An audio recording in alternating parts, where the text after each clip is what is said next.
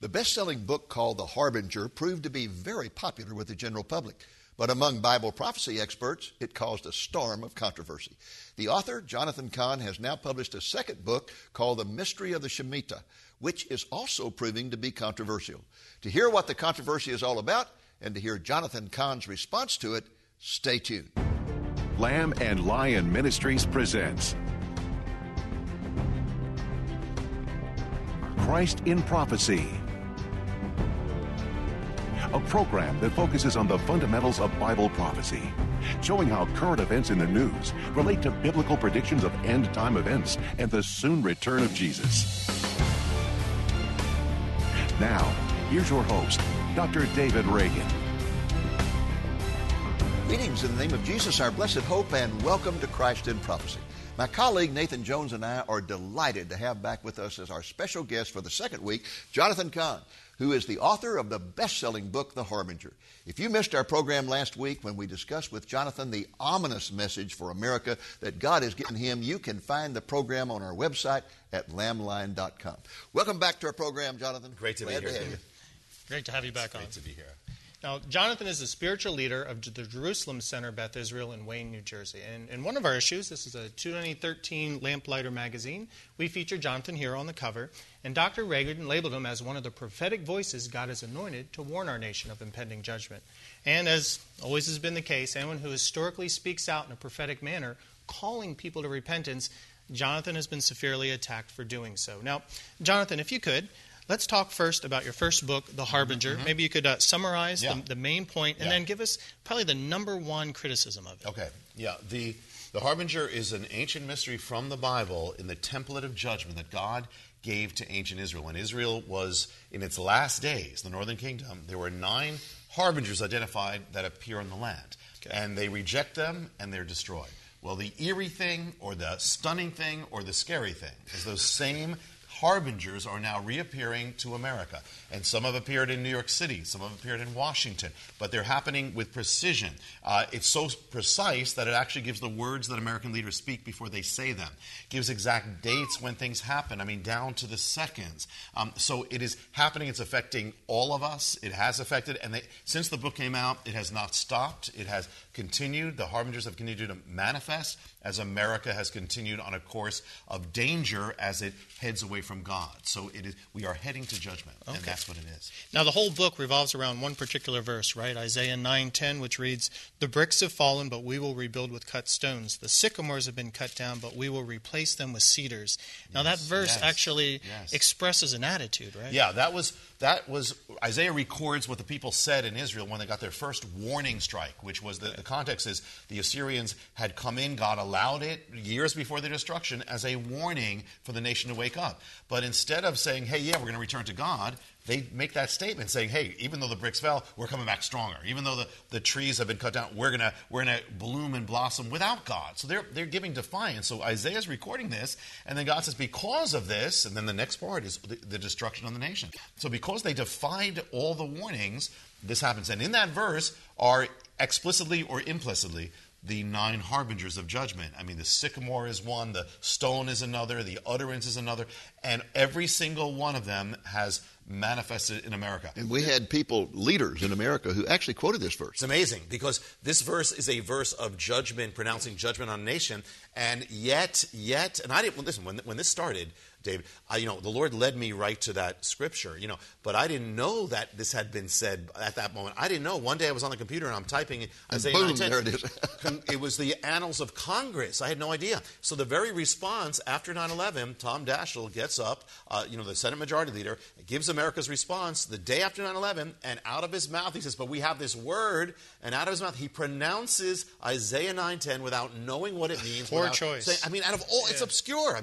And he's talking about the harbingers, and they're actually manifesting. He says it, and then nobody knows. You have the entire government hearing this, and nobody knows what it means, and yet it's going to come true. He says at the end, this is what America will do, and they have all manifested. Okay, now I would say that the number one. Now you can correct me on this, but I would say the number one criticism of the Harbinger that I've heard is people saying, "Well, that was a prophecy that God gave to Israel and has absolutely nothing to do with the United States of America." First of all, it's not a prophecy. Yes. It's not a prophecy. That's right. It's their response. Right. That's right. It's a prophetic word of what happened. But yeah. If we can't apply verses to us, then forget all preaching. We might as well forget the Bible. The book of Colossians was written to the church at Colossians. That doesn't apply to us. Absolutely. Philippians doesn't apply to us. Nothing does. Yeah, nothing does unless it says America. So absolutely. I mean, then you have to. This is a spiritual principle. Yeah, you have to cut down all prophecy. Yeah. So the thing is, the Harbinger never says this was a prophecy about America. What it says is exactly what it said. This was a template. This is what God did. God is consistent. God is able. First of all, God, when He acts, He judges, He warns, and He will do it in a biblical way. And as He does, not only that, He is also able to use the Scripture or use a template to speak to a nation where you can say, well, wow, this is all there, and it's identifying where we are right now as a nation. Yeah. Well, if we could just back up a little bit. I was confused at first because the title Harbinger. What is a harbinger? I didn't realize that. Yeah, a lot of people don't know. Well, get to the Shemitah. Nobody knows. Yeah. The Harbinger, How do you pronounce that? The Harbinger means a foreshadow or a sign of something to come. It could be good, but usually it's an ominous warning of judgment. Okay, and that's what we're seeing through Israel as a model for any nation, including the United States. This is written for our instruction. Okay. But the eerie thing, it's not only like a general principle. God is sovereign over history. And I mean, listen, when you talk about how do the leaders say that, he wasn't the only leader. Then 3 years later, John Edwards, on the anniversary of 9/11, says the same thing, and he builds his entire speech around Isaiah 9:10. So it keeps coming up. So I believe the Lord is, how does He warn a nation? He will use His word. And it's a statement of arrogance and pride. Defiance, yes, all that. Defiance. Yes. We don't care what you've done here. We're going to rebuild, and we're going to... That's exactly it, and that's exactly what America did, and the leaders did. In fact, one of them there, it says, we will rebuild with this stone. This is in Hebrew, it's called the Gazit stone. Well, after 9/11, they do the same thing. They take this stone, they put it in ground zero, and they have a ceremony around the stone, and the governor of New York says, we are doing this in the spirit of defiance. He literally says it. So the point is, and look, if we were there, Dave, if we were there on Capitol Hill and we saw this, when it happened, I didn't realize it, when Daschle said that. But the thing is that if we were there, we would say, wait a minute, this is a bad thing. There's not going to be this revival at that point. And there wasn't. And it was a kind of a foreshadow that America would grow much farther away from God. Okay, now what's some other major attacks on you concerning this book? Okay, and let me just put it in context. It's generally in a small group of people. Yes, I know. They speak loud. Most of it have hailed it. But yeah, okay, that's one. I refer to them as the junkyard dogs of Christianity, in that they are just snarling and growling and always looking for someone to attack. Well, there I was, and there I came. I came into the junkyard. Boy, did they attack! I came into the junkyard. I didn't realize. I said, "Beware of the dog." No. So the thing is that another one was, the first one was actually replacement theology. He's preaching that God is finished with Israel. Classic replay. He's replacing Israel. Well, listen. Are you going to replace yourself? I'm Jewish. I'm a Jew. How can I? I literally have to replace myself with myself because I'm saved. So I got to replace myself. I can't do that. I'm totally pro-Israel. The name of the ministry is Beth Israel. That's crazy. They mistook what, again, it was just, most people, by the way, most of these people did not even read the book. And they accused you of saying that America has a covenant with God. That's the number one, that when people write in and they reject your book, they say that America is under the same covenant relationship as Israel. That's not true. But your book never said that. Never says that. And first of all, and by the way, because they say, well, that's you need that. No, you don't. That doesn't even have to be part of it. God can judge any nation and use His biblical template. But the fact is that what I bring up is that, especially is pertinent to America, that America was founded after the pattern of Israel. It's there. The Puritans covenanted with God. Doesn't mean that God. We don't know what God did, but did He honor it? It seems like He did. Yes. But that's not the same as the covenant made with Israel when that's God made it. There's only one nation that has that covenant. But there is something about America that is very special, that is dedicated to God. And there's principles that are in effect. So that's it. So you don't need, there's nothing saying that, and, that's it. I never thought you had said that we're in a covenant relationship. No. And yet God can honor prayers, but even without that, you don't need that. The fact is He's doing it. And then on top of that, I can throw out that Mormon. You're being a Mason. Mason. Why? What was it? Why? I don't understand. I was involved with Masonry once. I was on the Jackie Mason show. So that was it. But then I repented of it. So no more Jackie Mason. No. So another one was it? Okay, yeah, Freemasonry, Mormonism, Kabbalah. You name it, it's there. I heard the Kabbalah one a lot. And because of this is just respond great. to that. Yeah, that's a major argument that you're involved in the Kabbalah and all this is Kabbalah and so explain forth. what Kabbalah is. Crazy. Okay, yeah. Basically, this is like Joseph McCarthy. But basically, Kabbalah is Jewish mystical writings. And I would tell anybody comes up to me, I say, well, no, I wouldn't read unless you're doing your research or using it for apologetics. What I did a series once on what the rabbi said about the Messiah at Beth Israel.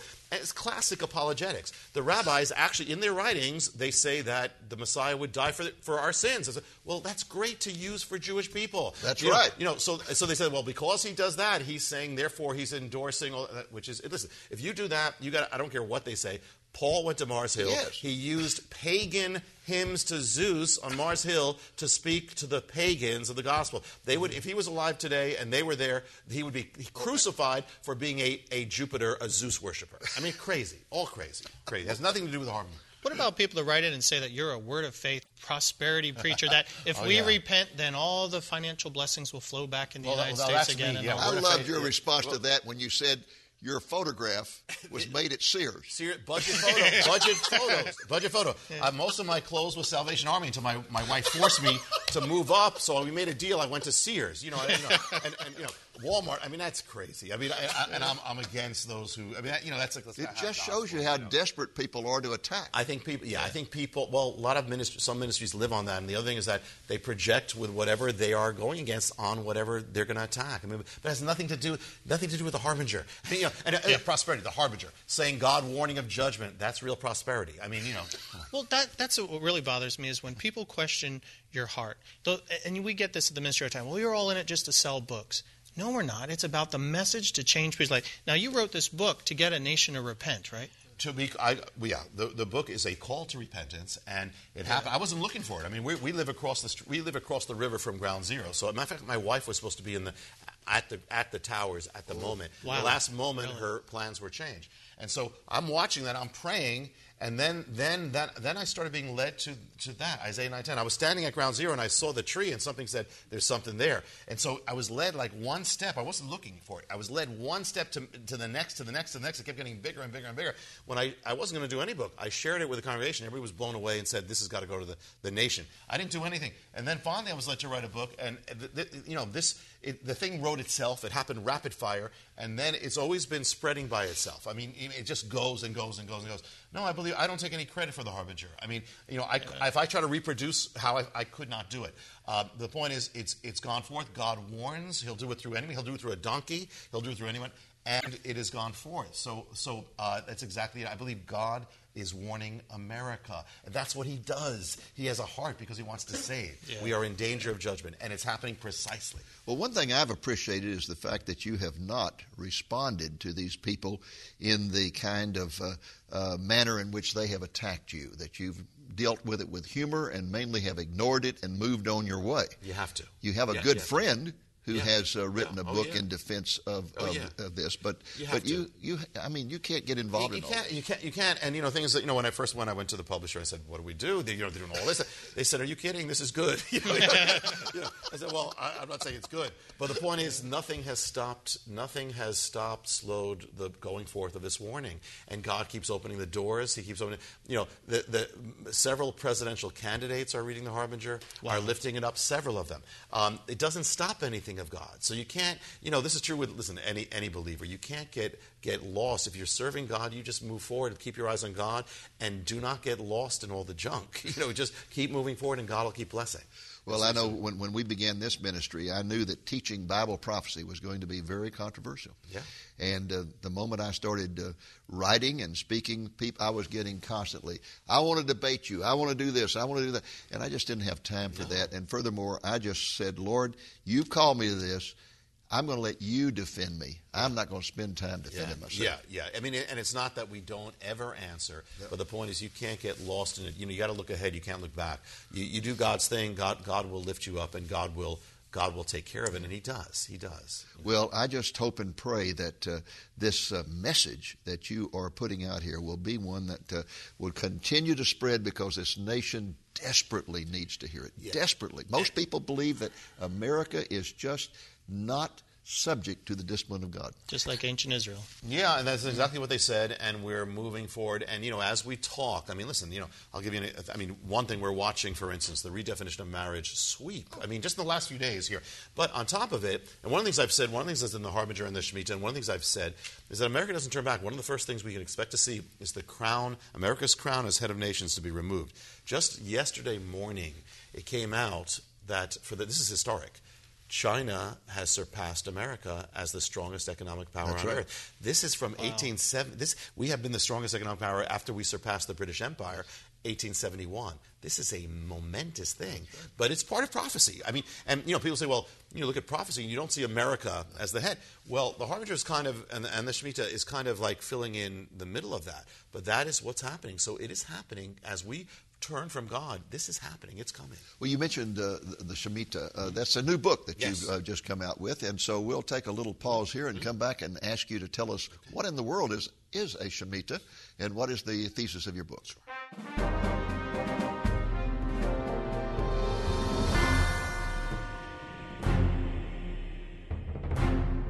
Welcome back to Christ and Prophecy and our interview with Jonathan Cahn, a Messianic rabbi from New Jersey who's been anointed to proclaim a message of warning our nation.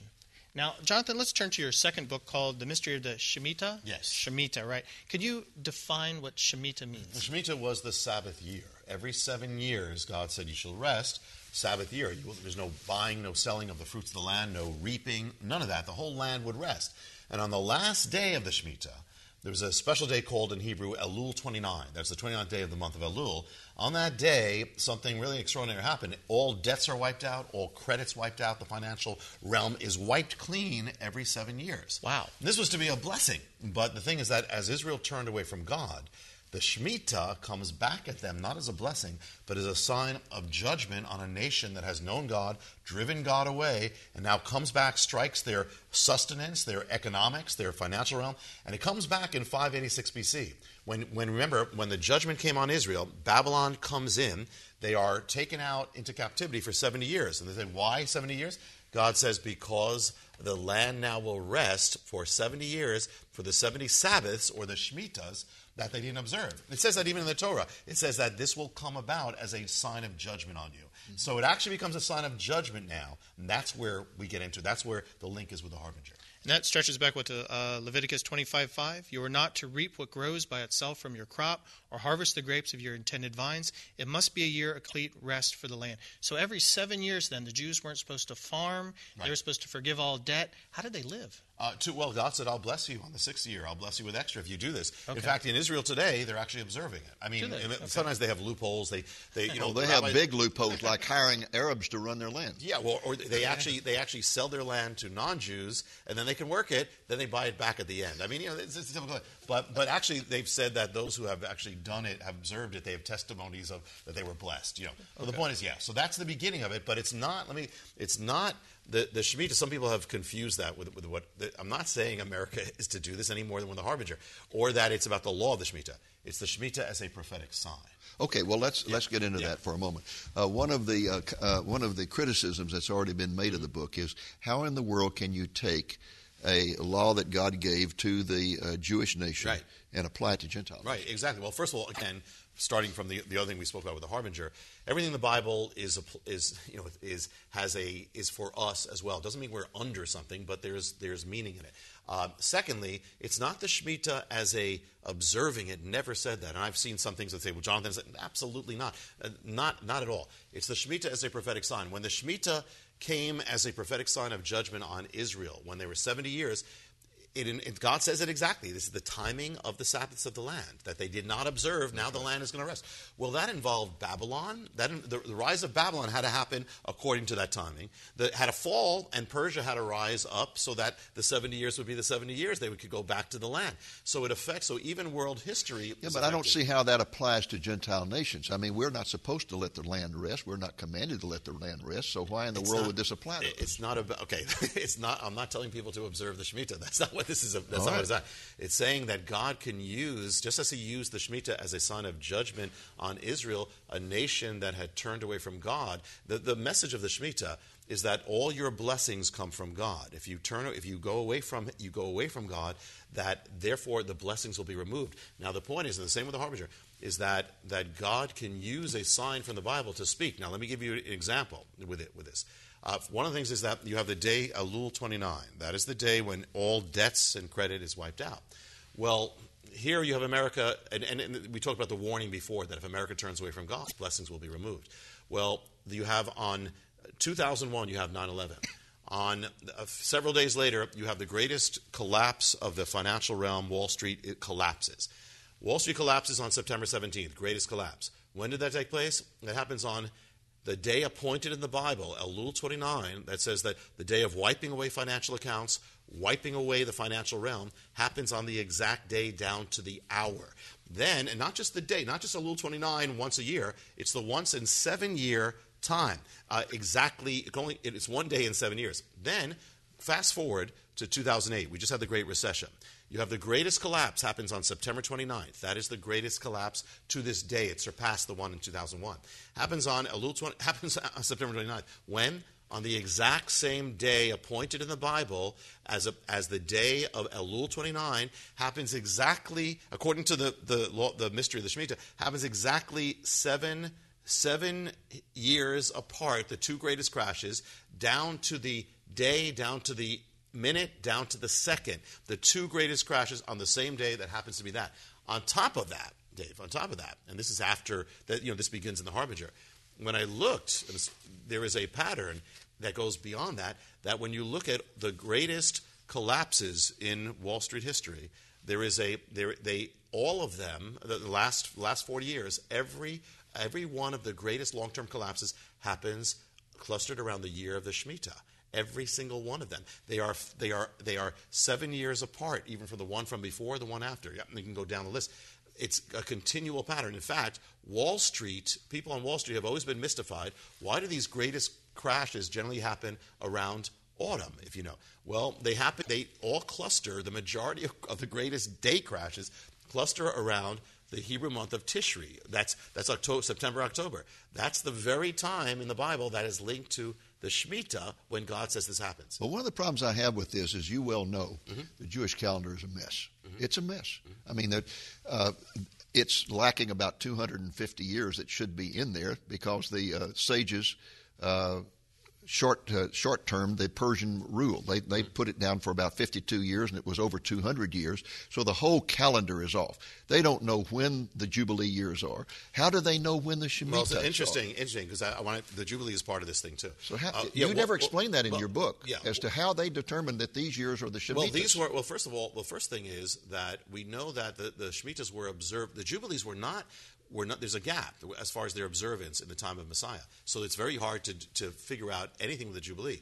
But there is a mystery here. But the other thing is that with the Shemitahs, though, they were observed in the time of Messiah. They were observed. They are recorded by Josephus. They are recorded in the rabbinical writings. They are recorded. And simply so what they did is simply taking the observances which were there in in Bible times, they continue out and they fall on these exact times. Well, I would argue that I would say that the Shemitahs were non-observant during the years, the 1800 years that the Jews were out of the land. Absolutely. That they only apply to the Jews being in the land. The Jews repossessed the land in 1948. That's when the Shemitah count should begin. 1948. That's when they possessed the land. Well, let me say something here, Jonathan. That would make it 2010 and 2007. So the first one would be 54, 55. Well, actually, that's when you have nationhood. But the fact is, as soon as they started returning in the 19th century, that is when they started farming the land. And that's what. No, listen. But they didn't possess it. Okay. In any case, that's when they went to the rabbis and say, "How do we do this?" That's when they started. Well, I just think this is very arbitrary, Jonathan. Well, it's actually very specific. Nobody can come up with. I mean, the fact is, all around the world, they are observing it at this time, from the time of the temple, the first temple. And the fact is, and here's the thing, Dave. The fact is, regardless of that, here are the times. It's universal. I mean, as far as when this is done here. It happens on this time. Regardless of what one thinks, go back. The fact is, on these exact times, all these things happen. And if you look, again, Wall Street, look at back, it's happening according to. It's like saying, we can say, even with the Sabbath, God wove the Sabbath into. I think the saving grace of your book is right at the end when you say, well, looking back, we have to admit that things do not always happen on the Shemitah. Oh no! So from the beginning, here's another interesting thing about this. Otherwise, it's okay. Well, listen, we'll see what happens. But here's the thing, Dave. The other thing is this. Well, I've had economists come to me. I've had from Wall Street, because we're not far from that, come to me and say, you know what? This is there. They had no idea about the Shemitah, but they actually, after I wrote the book, all these this is a 7-year cycle, and guess what? The 7-year cycle comes on each time, the years that they identify without realizing it. They don't know about the rabbis. They're not looking at the calendar. They are all identifying the 7 years are happening, the crashes on the time of the Shemitah. Plus, another economist came to me and said, you know what? That they showed me the debt cycle. And the fact is, when the debt cycle is the highest, and remember, this is linked to debt in the Bible, that's when this phenomenon is the strongest. And when the debt is the lowest, this cycle, that's when it's weaker. But the fact is, right now we have the most astronomical debt on earth. So let me just say something here. It's not about observing it, and I'm not interested in what people observe. People write to me, how should I observe? It's not about that. It's about that God is able to use anything in His Word as a warning, as a sign to say, this is my hand. When you just mentioned before, you said that crash, and you noticed, wait a minute, 777. Well, yeah, but you know what, Dave? That was the day of the 7th year in the Bible. That was the exact day. And not only that, how much was wiped out? 7% was wiped out. How much the other time? 7%. On the exact day, down to the minute, Dave. I mean, so the fact is, you say God puts His fingerprints. Is it something about the 7? No, it's His fingerprints saying that I'm warning you. The ultimate message of the Shemitah is our blessings come from God. If the nation ever turns away from God, which it's doing, those blessings will be removed. That's what happened to Israel. And that is a good message. Yeah.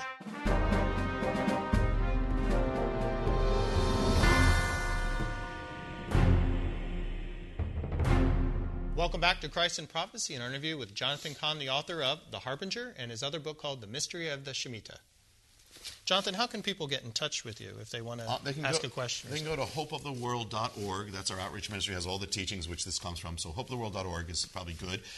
And you can get The Harbinger and the Shemitah everywhere in the universe, from Walmart to Amazon. It's everywhere. Okay. Well, Jonathan, I just praise God for the mighty way in which He is using you to speak out to this nation and call it to repentance. And I just pray that people will hear the message and that they will come to repentance. Well, folks, that's our program for this week.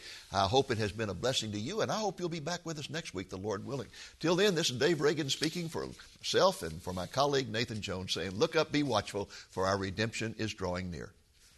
For more detailed information about America in Prophecy, order a copy of Dr. Reagan's book, America the Beautiful. It has been very popular because it responds directly to one of the most frequently asked questions in the field of Bible prophecy, namely, where is the United States in prophecy? Dr. Reagan, who was formerly a professor of international relations, outlines all the spiritual principles that govern God's relationship with the nations of the world and presents ancient Israel as the prophetic type of modern-day America. This book can be yours for a gift of $15 or more plus shipping. You can request a copy by calling the number you see on the screen between 8 a.m. and 5 p.m. Central Time, Monday through Friday, or order through our website at lamblion.com. And when you place your request, we will include a copy of Dr. Reagan's Prophetic Manifesto, which describes in detail the deterioration of our society and the apostasy that is raging in the church. Both books can be yours for a donation of $15 or more, plus the cost of shipping. Ask for special order number 645. Thank you for joining us on today's Christ in Prophecy, a presentation of Lamb and Lion Ministries, a non-denominational ministry dedicated to teaching the fundamentals of biblical prophecy and proclaiming the soon return of Jesus.